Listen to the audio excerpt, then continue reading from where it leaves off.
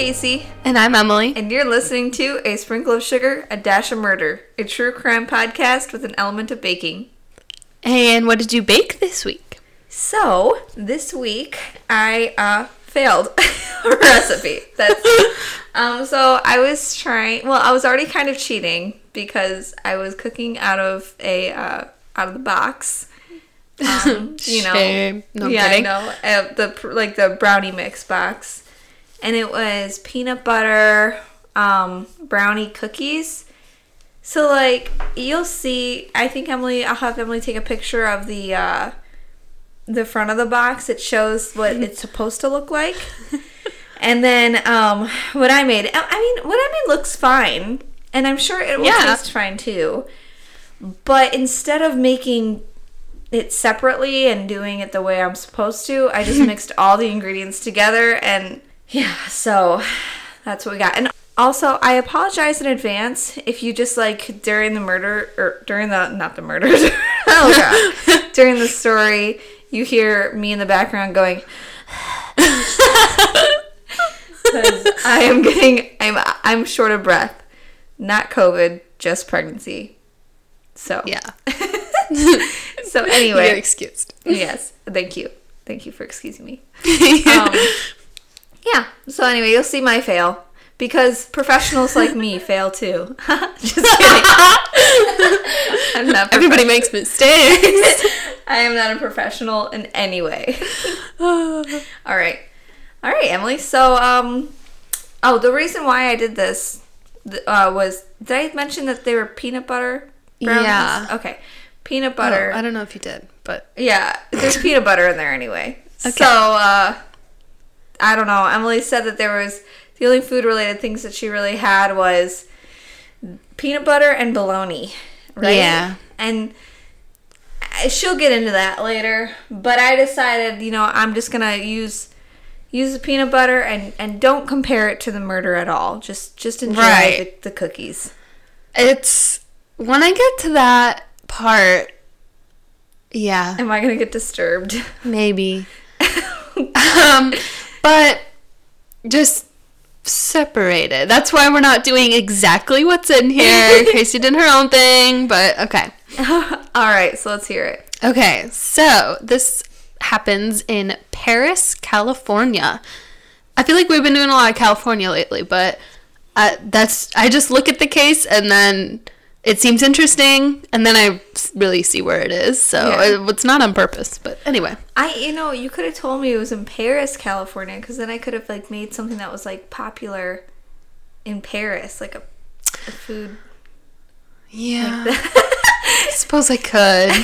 It doesn't matter. This family moves around a lot, so okay. There were a lot of locations. I see. But okay, please continue. Okay. So, it happens in January 2018. A 17-year-old girl jumps out of a window to escape a house that she was being held prisoner in for years. And she calls the police and tells them to help her and her 12 siblings who are still trapped in the same home she just escaped from. And this is the Turpin family. So, this girl's parents... David and Louise Turpin had been holding their 13 children captive in an abusive home for decades. Oh my gosh. So, now I'm gonna set the scene and then go back to how this all started. Did you say the year yet? The girl escaped in 2018. January 2018. I know this story. Yeah, this is crazy. It's pretty, the trials and stuff for it was 2019, and then I also have, a 2020 update, too. So, it's still pretty recent in the news and stuff as well, yeah. So, the mother, Louise Turpin, she's from a very disturbing background herself. Her sister, Teresa, told the press that their mother, Phyllis, would rent them out as little girls to their very wealthy grandfather, who was a pedophile. That is horrible. That's disgusting. And, to do that to anybody is terrible, but like your grandfather, like which would be like the mother's father, how does you that would even... allow that? Yeah, I know, like, do you think like that mother, when she was a kid, was abused as well by him? Possibly. I mean, maybe she just saw it as normal because maybe it happened to her too as a kid. I'm not sure, because if you would do that to your granddaughter, I don't think your moral code would really prevent you. Yeah. Yeah. Well, yeah, that's bound to mess you up a little bit. Oh, for sure. And Teresa also said their mother would tell them this is how she could clothe and feed them. So the grandfather was like paying every day so that's basically an income. She sees it as their mother saw it as an income. Which is a terrible way to live. Yeah. Yeah, I mean, no matter how desperate you are for money, there's still, like, morals. Yeah. And their father was a preacher. Their father's name is Wayne. He was a preacher. Clearly not a good one, if he's allowing this in his home. Well, do you think he knew about it? He said he was oblivious to a lot of things. I just don't see how you could be that oblivious. Well, I don't know. People live with serial killers and don't know those things, but, like... Mm-hmm. I don't know. He was also a preacher of a Pentecostal church, which, if you remember, is the same religion Jim Jones preached. Oh. Pentecostal, yeah. Which is like the faith healing and everything. Oh, yeah, okay. So they would also say that, like, it was... They said they were, like, a very religious home. Do you see this? Yeah, oh my God. Alien. Oh my gosh. Cute, sweet little alien. You're like, alien. It's like oh! Sorry. I deal with it every day, but it's just so freaky. Like, I literally feel like I'm about to see a foot stick out. It's like in Bolt when they go, aliens. Yep. Okay. Sorry, we got distracted. Didn't mean to interrupt. This is what's gonna happen when we're like doing the podcast when I have like an infant with me. Yeah. Okay, go on. Okay. So Teresa, who is Louise's sister again, she said they used to be really close with the family.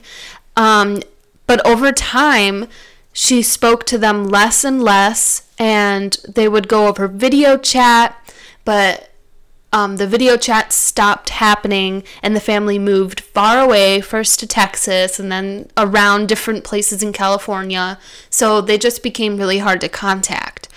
And Louise has another sister, whose name is Elizabeth, and Elizabeth said Louise was obsessed with witchcraft and snakes and those things by themselves, like, okay, whatever. Mm-hmm. But, and then she got really into gambling and alcoholism. Mm-hmm. So she became an alcoholic as they got older. And their parents fought regularly in their home.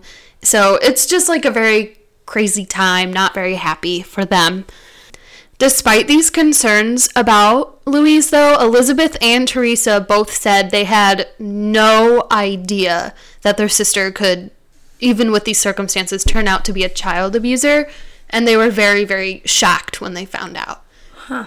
So, and again, we're going to see that there are, like, a lot of red flags, like stopping the children from seeing the family members, stopping the video chats and stuff. I feel like that would be a little bit... Right. Of a red flag to me, but they're both like, oh no, we just thought it was a little strange, but I guess you wouldn't want to assume, like, my sister's abusing somebody, but I don't know, I feel like that might be in the back of my mind if I were them. Right. It's hard to say, because I would just think that was almost like over controlling. I wouldn't necessarily be like, oh, that's abuse. Like, right. You know, yeah. I just think that she was just like almost too protective of her kids. Yeah. I don't know. So David Turpin, who is Louise's husband, has a very different background. He was very promising in childhood in comparison. He went to Virginia Tech University for computer engineering, and he had a really good and steady job for both Lockheed Martin and General Dynamics, which are both like huge, important companies for computer engineering. Mm-hmm. So it was a really good job, and he had a nice position. In high school, he was an officer in Bible Club, Science Club, a cappella, chess club, and honor society in both high school and college. Nice. So it's like really odd how these two kind of came together. Not that people from different backgrounds don't get together, right? But yeah, I don't know. But it's interesting. Would David always turn out this way, or how much of an influence did Louise have? That's true. I guess we'll never know. Yeah. Yeah, and like who was the one that really started it all, and yeah. It's interesting to think about.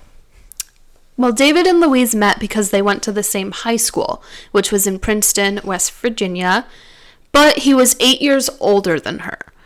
So they wouldn't have really gone to high school together, but it's a small town, so they just knew each other. Mm-hmm. And in 1984, when he was 24 and she was 16, he convinced the high school to let him sign Louise out, because he was like, I'm an adult, and like, I don't know what his excuse was, pretending to be related to her or something, but he signed her out, and they went to Texas and eloped. What? At 16 years old. That's great. Yeah. So Phyllis, Louise's mother, and her husband Wayne complained to the police that these two had just run away, and so they were forced to come back to West Virginia. And Louise thought her father, as a preacher, was going to be really angry about this marriage, but it turns out all he wanted was for them to have a proper ceremony. Oh. So he was okay with it. Okay. And so they were married properly, quote unquote, within the Pentecostal church, I think. Mm-hmm. I think that's what he wanted when they returned back to West Virginia. So at this point, Louise's mother, Phyllis, admits that she was aware of David's relationship with her, and despite the fact that he was 8 years older, she's only 16, she thought he would be good for her since he came from a good home and a Christian home, so she allowed it because she thought it would they're kind of a poor family, mm-hmm. So I think she just saw it as like, I've got one daughter out of here, so she was okay with it. I see that, yeah. Yeah. It's so bizarre to me that, like, she seems like a caring mother, but then was allowing her to be abused. Yeah.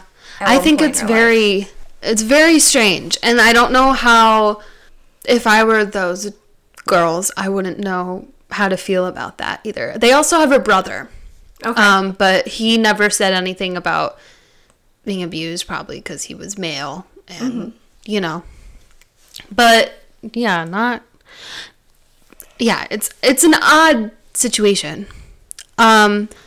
So David and Louise went back to Texas after they got married to start a new life together, and they decided they didn't really want to have any ties to Louise's family anymore, so they cut off like communication with both of her parents, and they asked if they could come and see her, and she said no. She would not let them visit her, didn't want to speak to them anymore.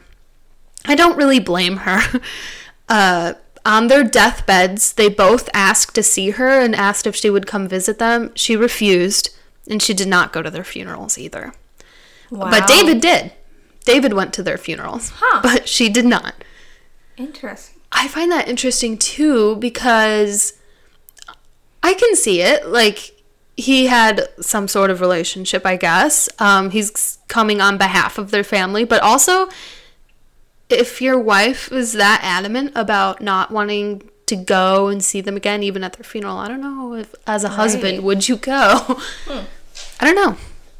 Interesting. The whole family dynamic is very weird. I don't know even how to feel about it, because it's like, I don't know. I mean, she clearly, like, the mother clearly wasn't good to her. She allowed her to be abused. So, like, I can see that. But then why would the husband, Wayne, no, what's the husband's name? It's Louise and... Louise is married to David. Her father's name is Wayne. Yeah. Yeah. So, why would David then go, knowing that, like, his wife... Yeah. Yeah. I mean, like, it's a small town. I know, like, I can see that he would want to go, even if he wasn't, like, close. But also, if your wife is purposely not going. Yeah. Huh. Interesting. So, no, my point of that was, like, I don't know why... he would want to go. What the heck am I saying?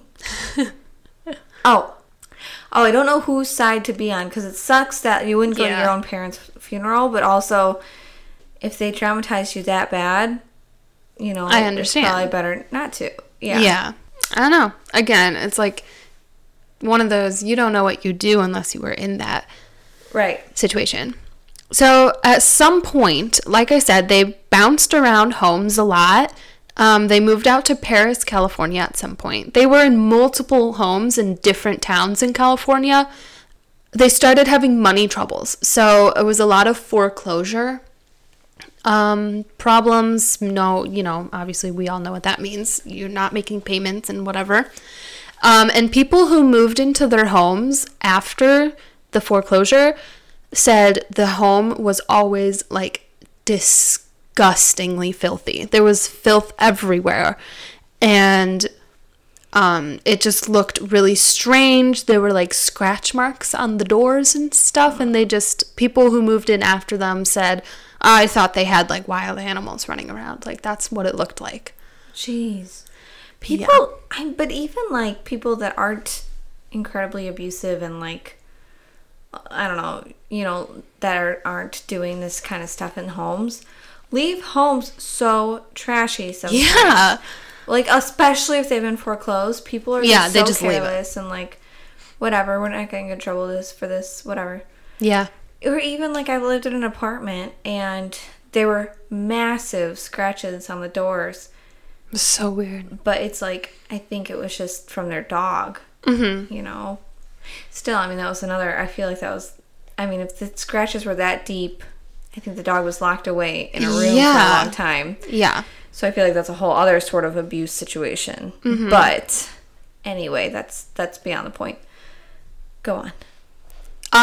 So in 2011, David and Louise filed for bankruptcy with $240,000 in credit card debt from poorly managed finances and assumingly, like, a detachment from the world, because they were slowly becoming more and more isolated as a family, and just not paying attention to outside world and outside responsibilities like bills at all. The bankruptcy documents list that David's income was $140,000 a year.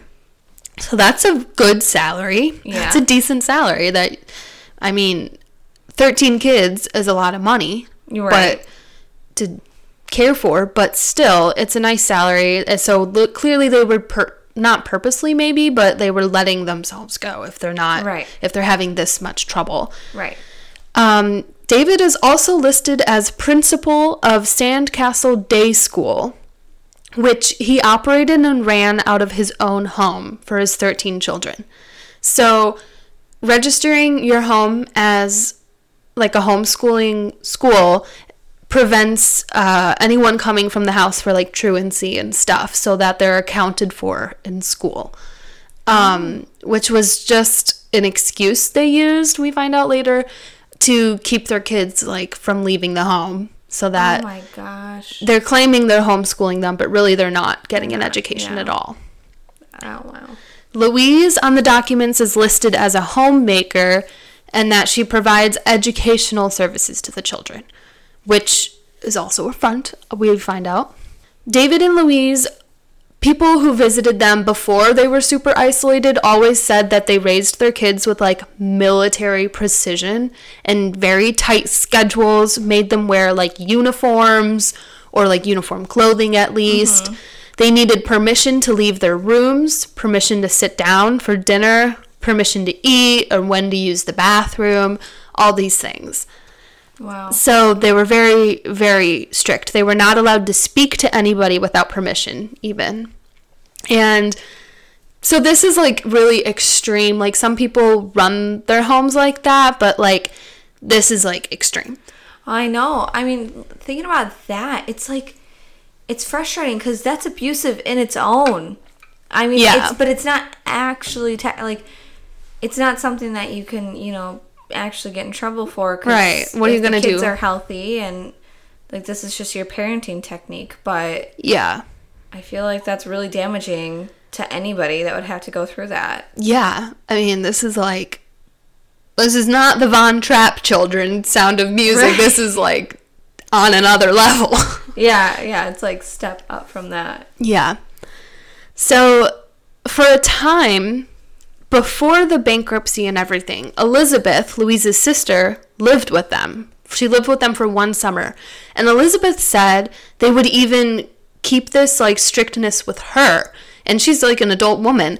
They said, David and Louise said Elizabeth was not allowed to speak to her friends, not allowed to tell anybody where she lived. She couldn't use their phone. This was before cell phones, so, like, there was only the landline, so she wasn't allowed to call people.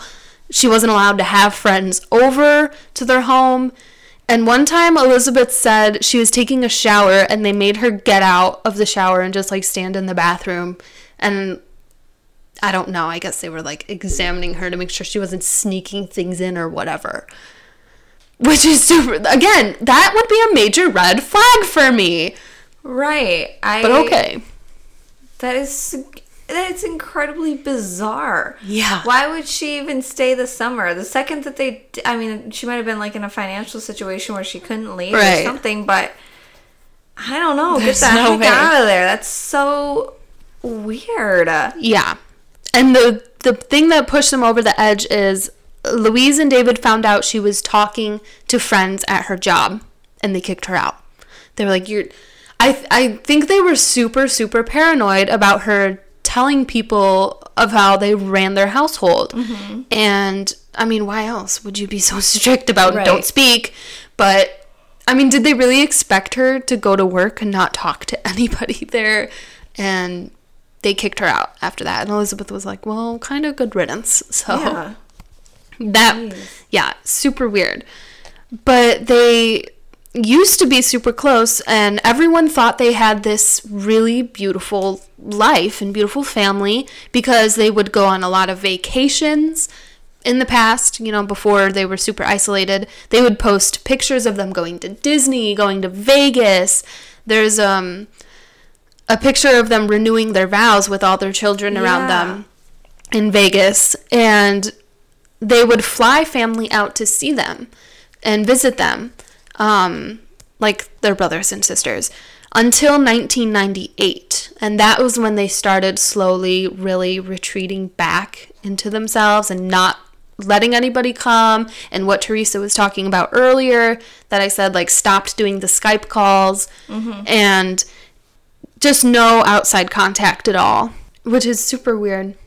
And I don't know, just as a family member, like Teresa and Elizabeth and their brother, they all said they were concerned and they were, like, a little worried, but they thought that's just, like, what they wanted. And Louise would say, well, we have 13 kids. I'm too busy to make a phone call. I'm too busy to do a Skype call. So they just kind of all brushed it off and kind of didn't see too much into it.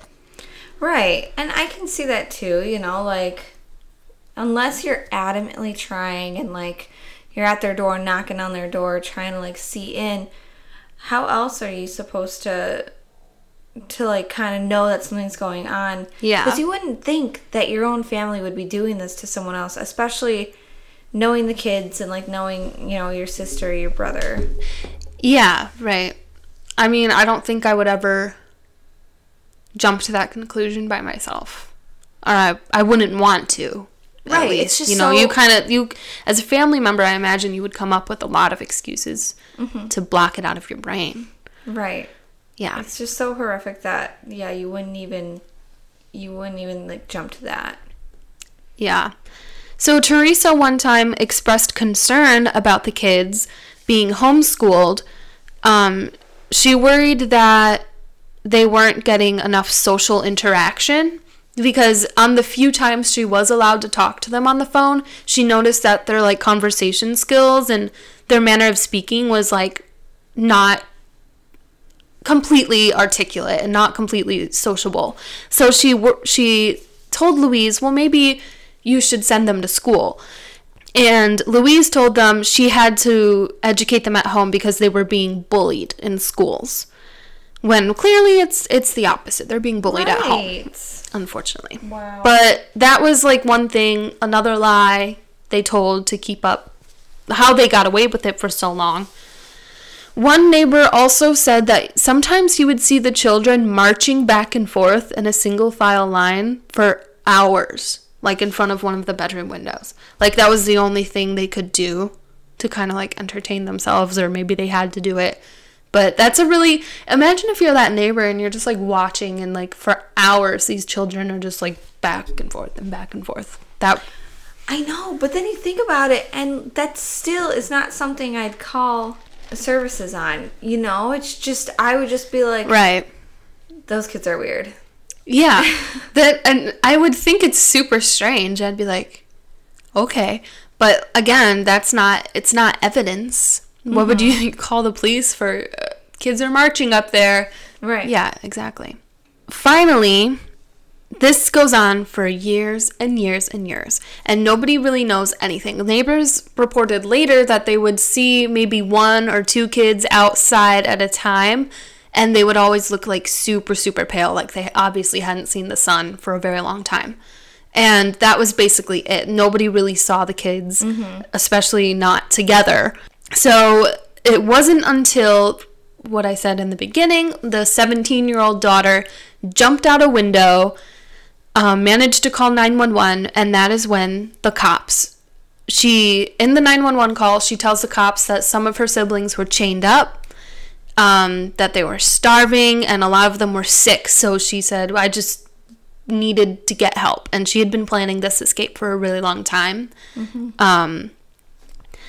And she managed it, but I don't know how high the window was that she jumped out of, but that would take guts if it's high, you know? Right. But well, you gotta do what you gotta do. You know, no matter what, it takes guts. Like, when you grow up being abused like this, like people get away with it all the time, even with kids going to school, because they don't tell people all the time. You know? They don't realize that either that this is wrong or that there are other people that will help protect them. They don't see any way out.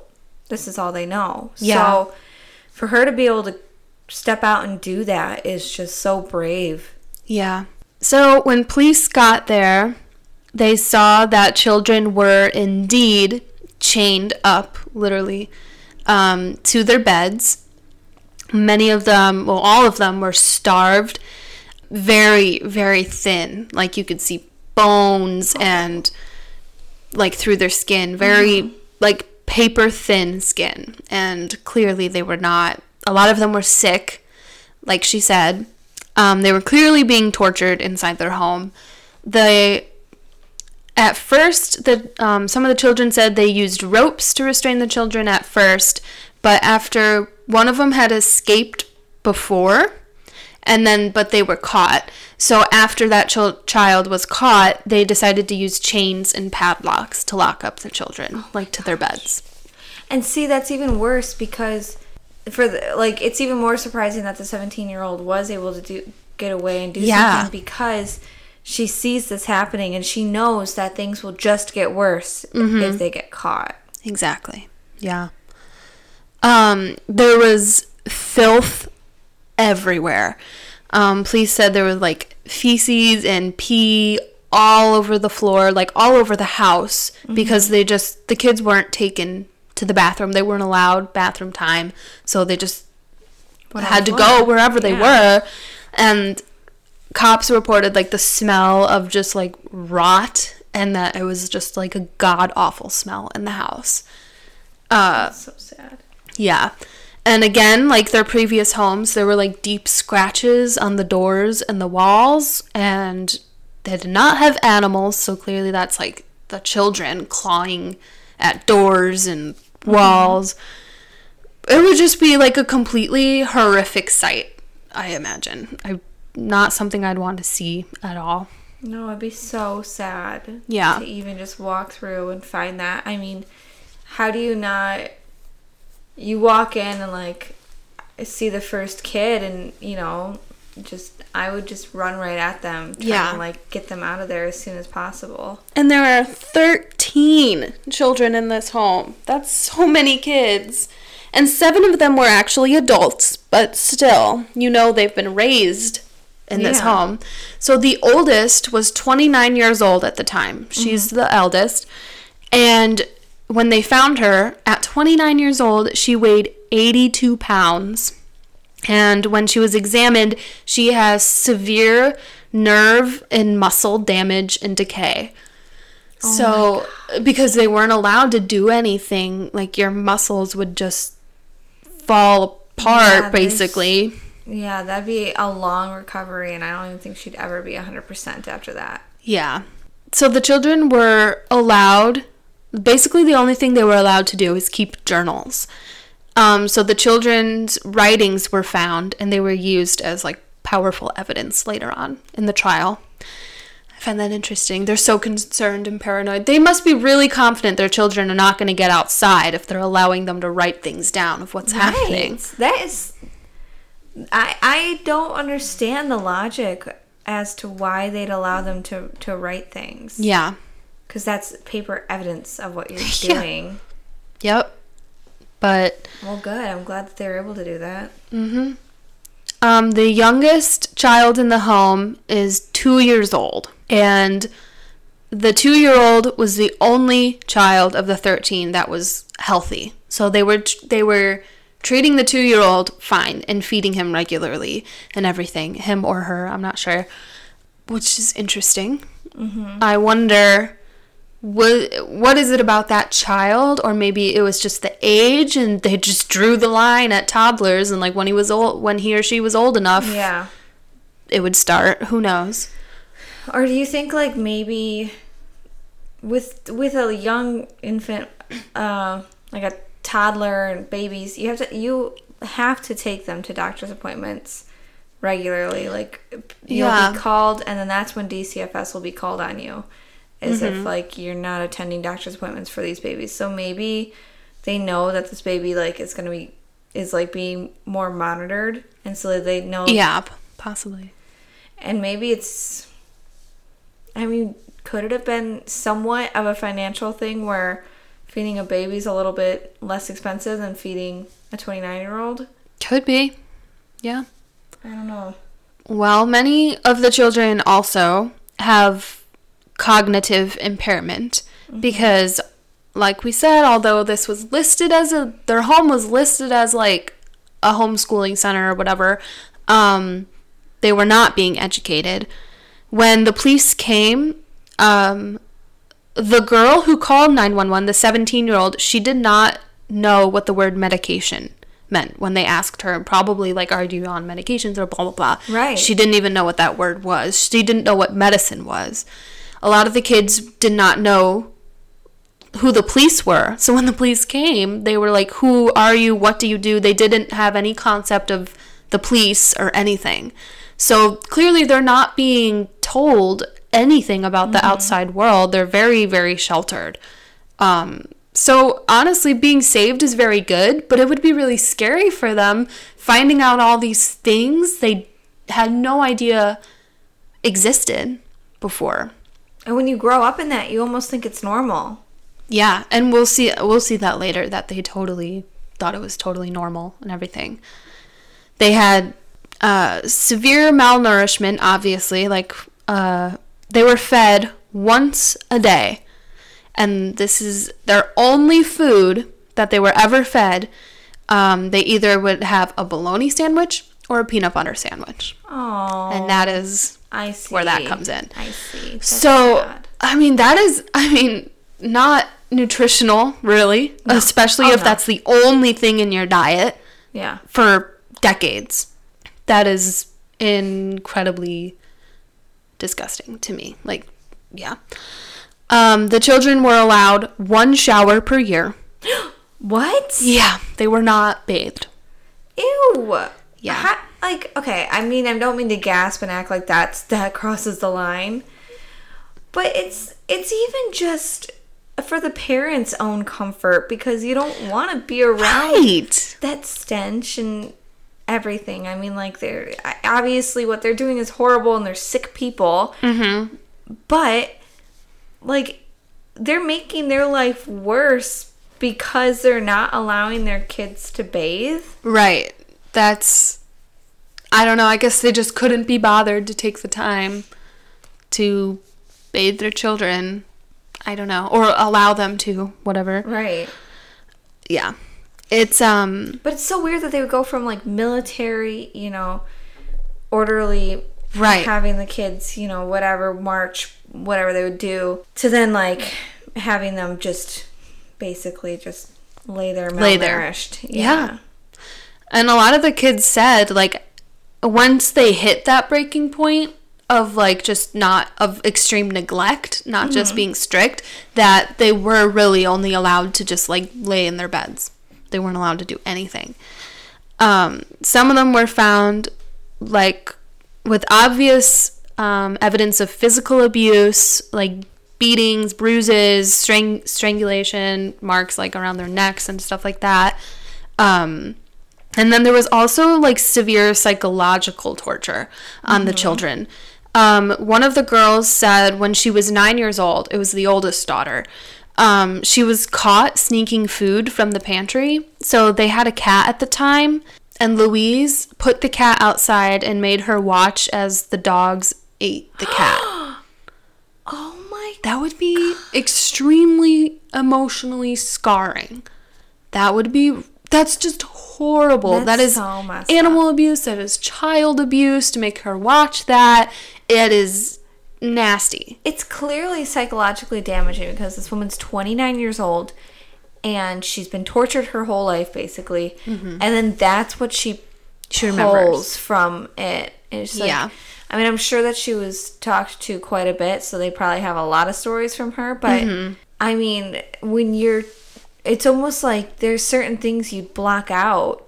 Yeah. Like, I'm surprised that she can even, like, recall something that happened when she was 9. Yeah, and that she can say, I was 9. Like, usually when I'm thinking of something, I was like, oh, I might have been, like, 7 or 8. I don't know. Like, she probably just knows the day and, like, everything, Yeah. The kids were forbidden from exercising because they didn't want the kids to be healthy enough to try and fight back or escape. So if they were caught, like, doing whatever, a sit-up or whatever, they would be punished. And probably, eventually, a lot of them couldn't even exercise, probably, because they were so weak. Yeah. They were forbidden from even socializing with each other, which is crazy. They're literally their only company, their only friend, entertainment, whatever, and they would be punished if they talked too much to each other, or that, yeah. I'm sure they still did. Yeah, I'm sure they did, but David and Louise, like, tried to prevent it, That's ridiculous. Yeah. And then another form of torture was through sound.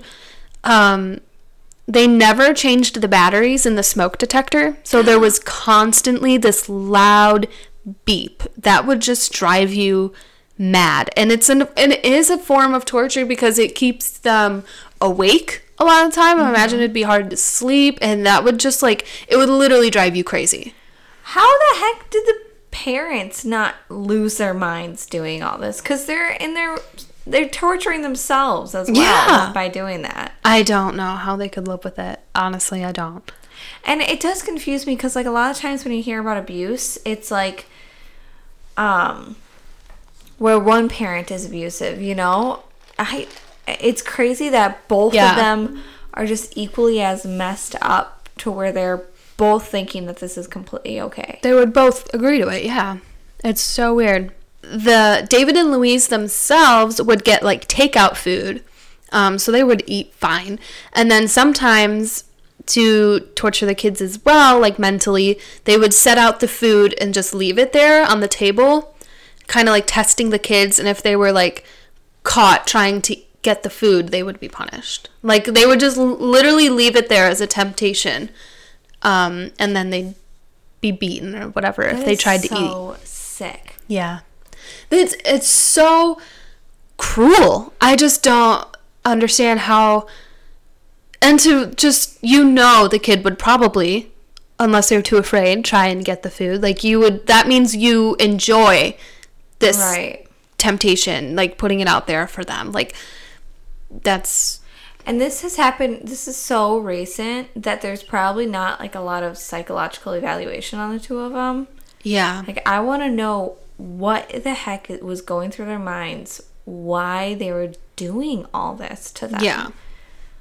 What is the purpose, the cause? Like, they didn't start this way when they first started having children. Like, It's so, I don't know. So originally, David and Louise pleaded not guilty to a combined 75 criminal charges.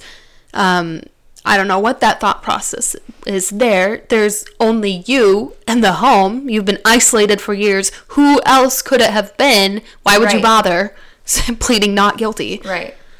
But eventually, they took a deal to avoid having a trial. David and Louise pleaded guilty to 14 felony charges on February 22nd, 2019. The charges include 1 count of torture, 4 counts of false imprisonment, 6 counts of cruelty to adult dependents, and 3 counts of child cruelty.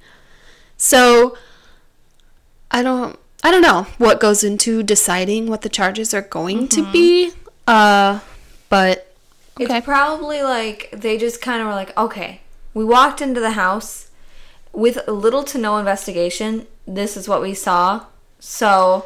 Yeah, slap it on there. You're still going to be gone away for life, right? Or what'd they get? They're both sentenced to. Okay, so it said 25 years to life in prison, and then later it said they're serving life sentences. So I guess it's life sentencing. I don't fully understand that because then like, what about parole? Because I know that sometimes people get like 10 life sentences. Yeah, I don't really understand the full. How that. Really I don't works. get what like 25 to life means. Does that mean at 25 they'll be years eligible for parole? Yeah, they are eligible, or they need it like they have another sentencing and decide like, are we going to put you in life after 25 years? I don't really know what that means, but yeah, other articles said they were serving a life sentence too. So I assume they're in for life, but. I mean, I would kind of hope so, to be honest. Mm-hmm. So even though they did not go to trial, their children were allowed to read victim impact statements and say what they wanted to. So I wrote down a couple of them. A lot of their names were not released to the press.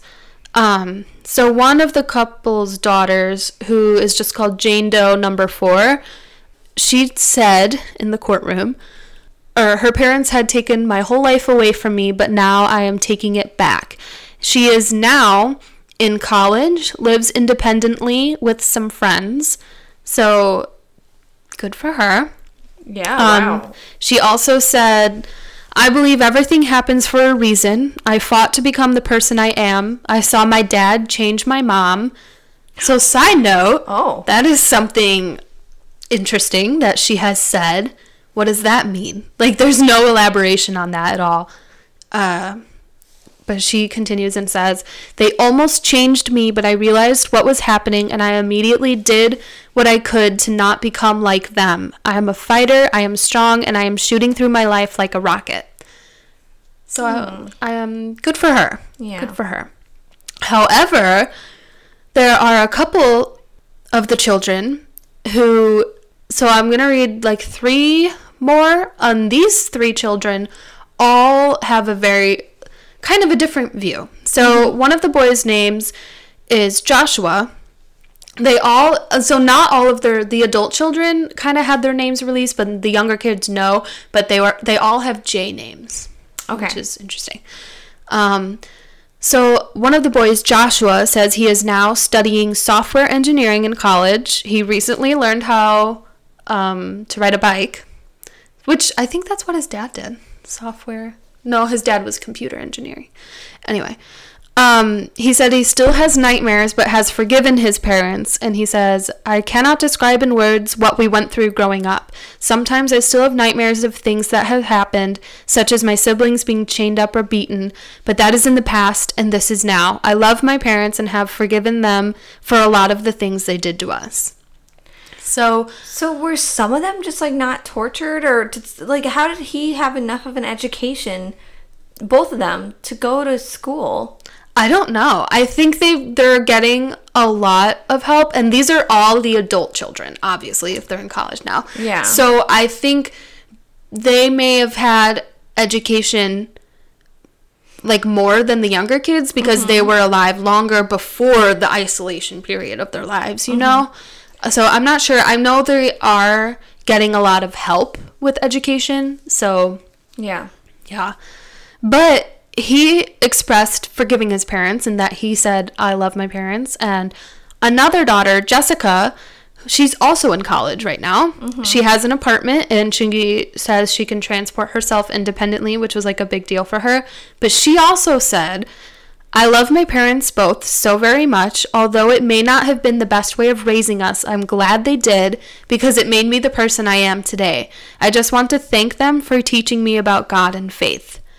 So that's an interesting, I find it interesting. Does she mean they literally taught her about God and religion? Like, were they religious in their home? Or is she saying, like, I came to faith through what they put me through? I'm not sure. And I find it interesting that these kids they're saying, I mean, I'm glad. I don't want anyone to hold on to hate or anything. Like, I'm glad they're able to forgive their parents, but I personally think they're just like, it's very lenient in their statements a little bit, in my opinion. I mean, I guess like it's hard to have hatred towards like the only thing you've really known your whole life, and like it's hard to like know that what they were doing was wrong. Yeah.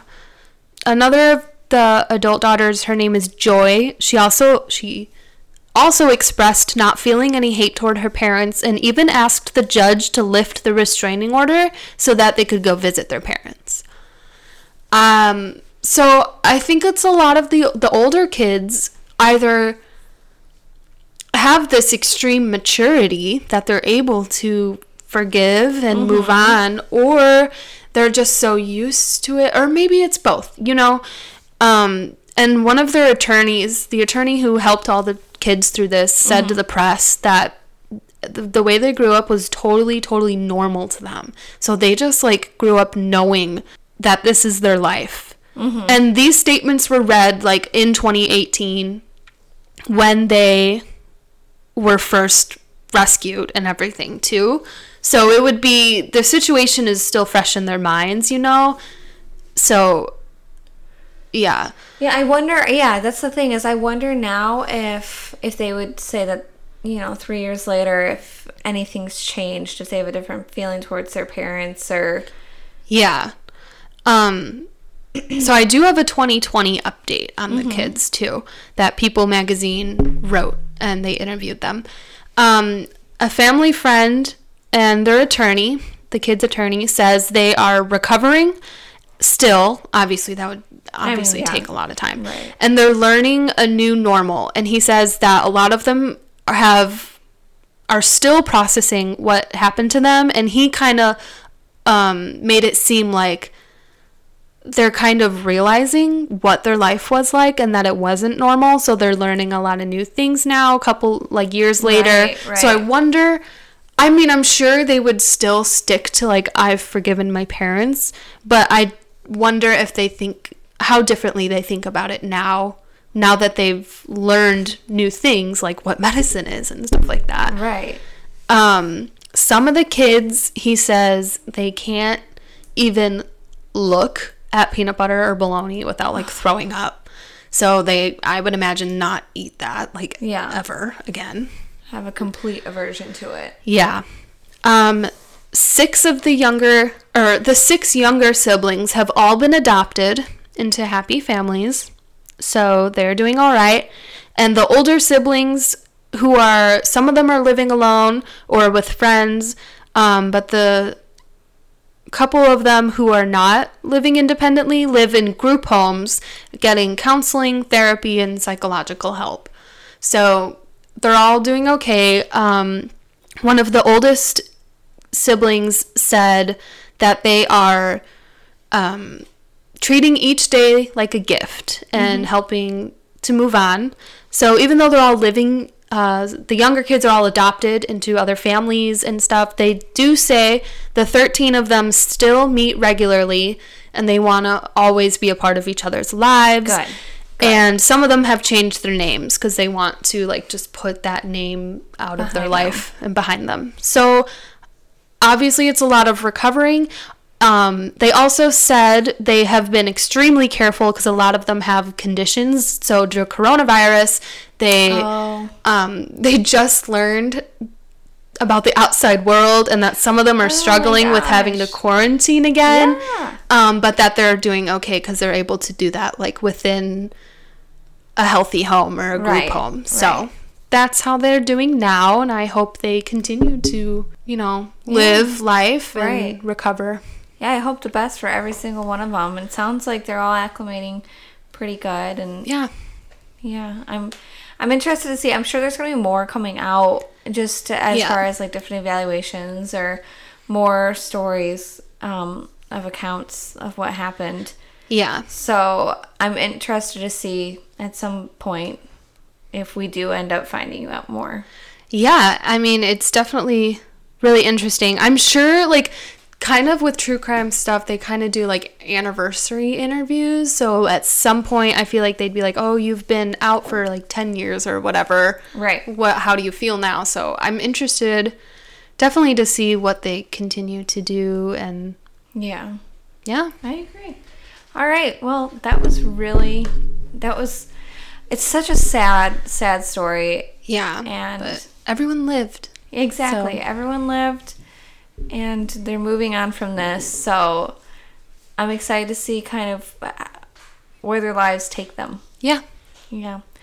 All right. Well, on that note, I'm Casey. And I'm Emily. And you just heard A Sprinkle of Sugar, A Dash of Murder.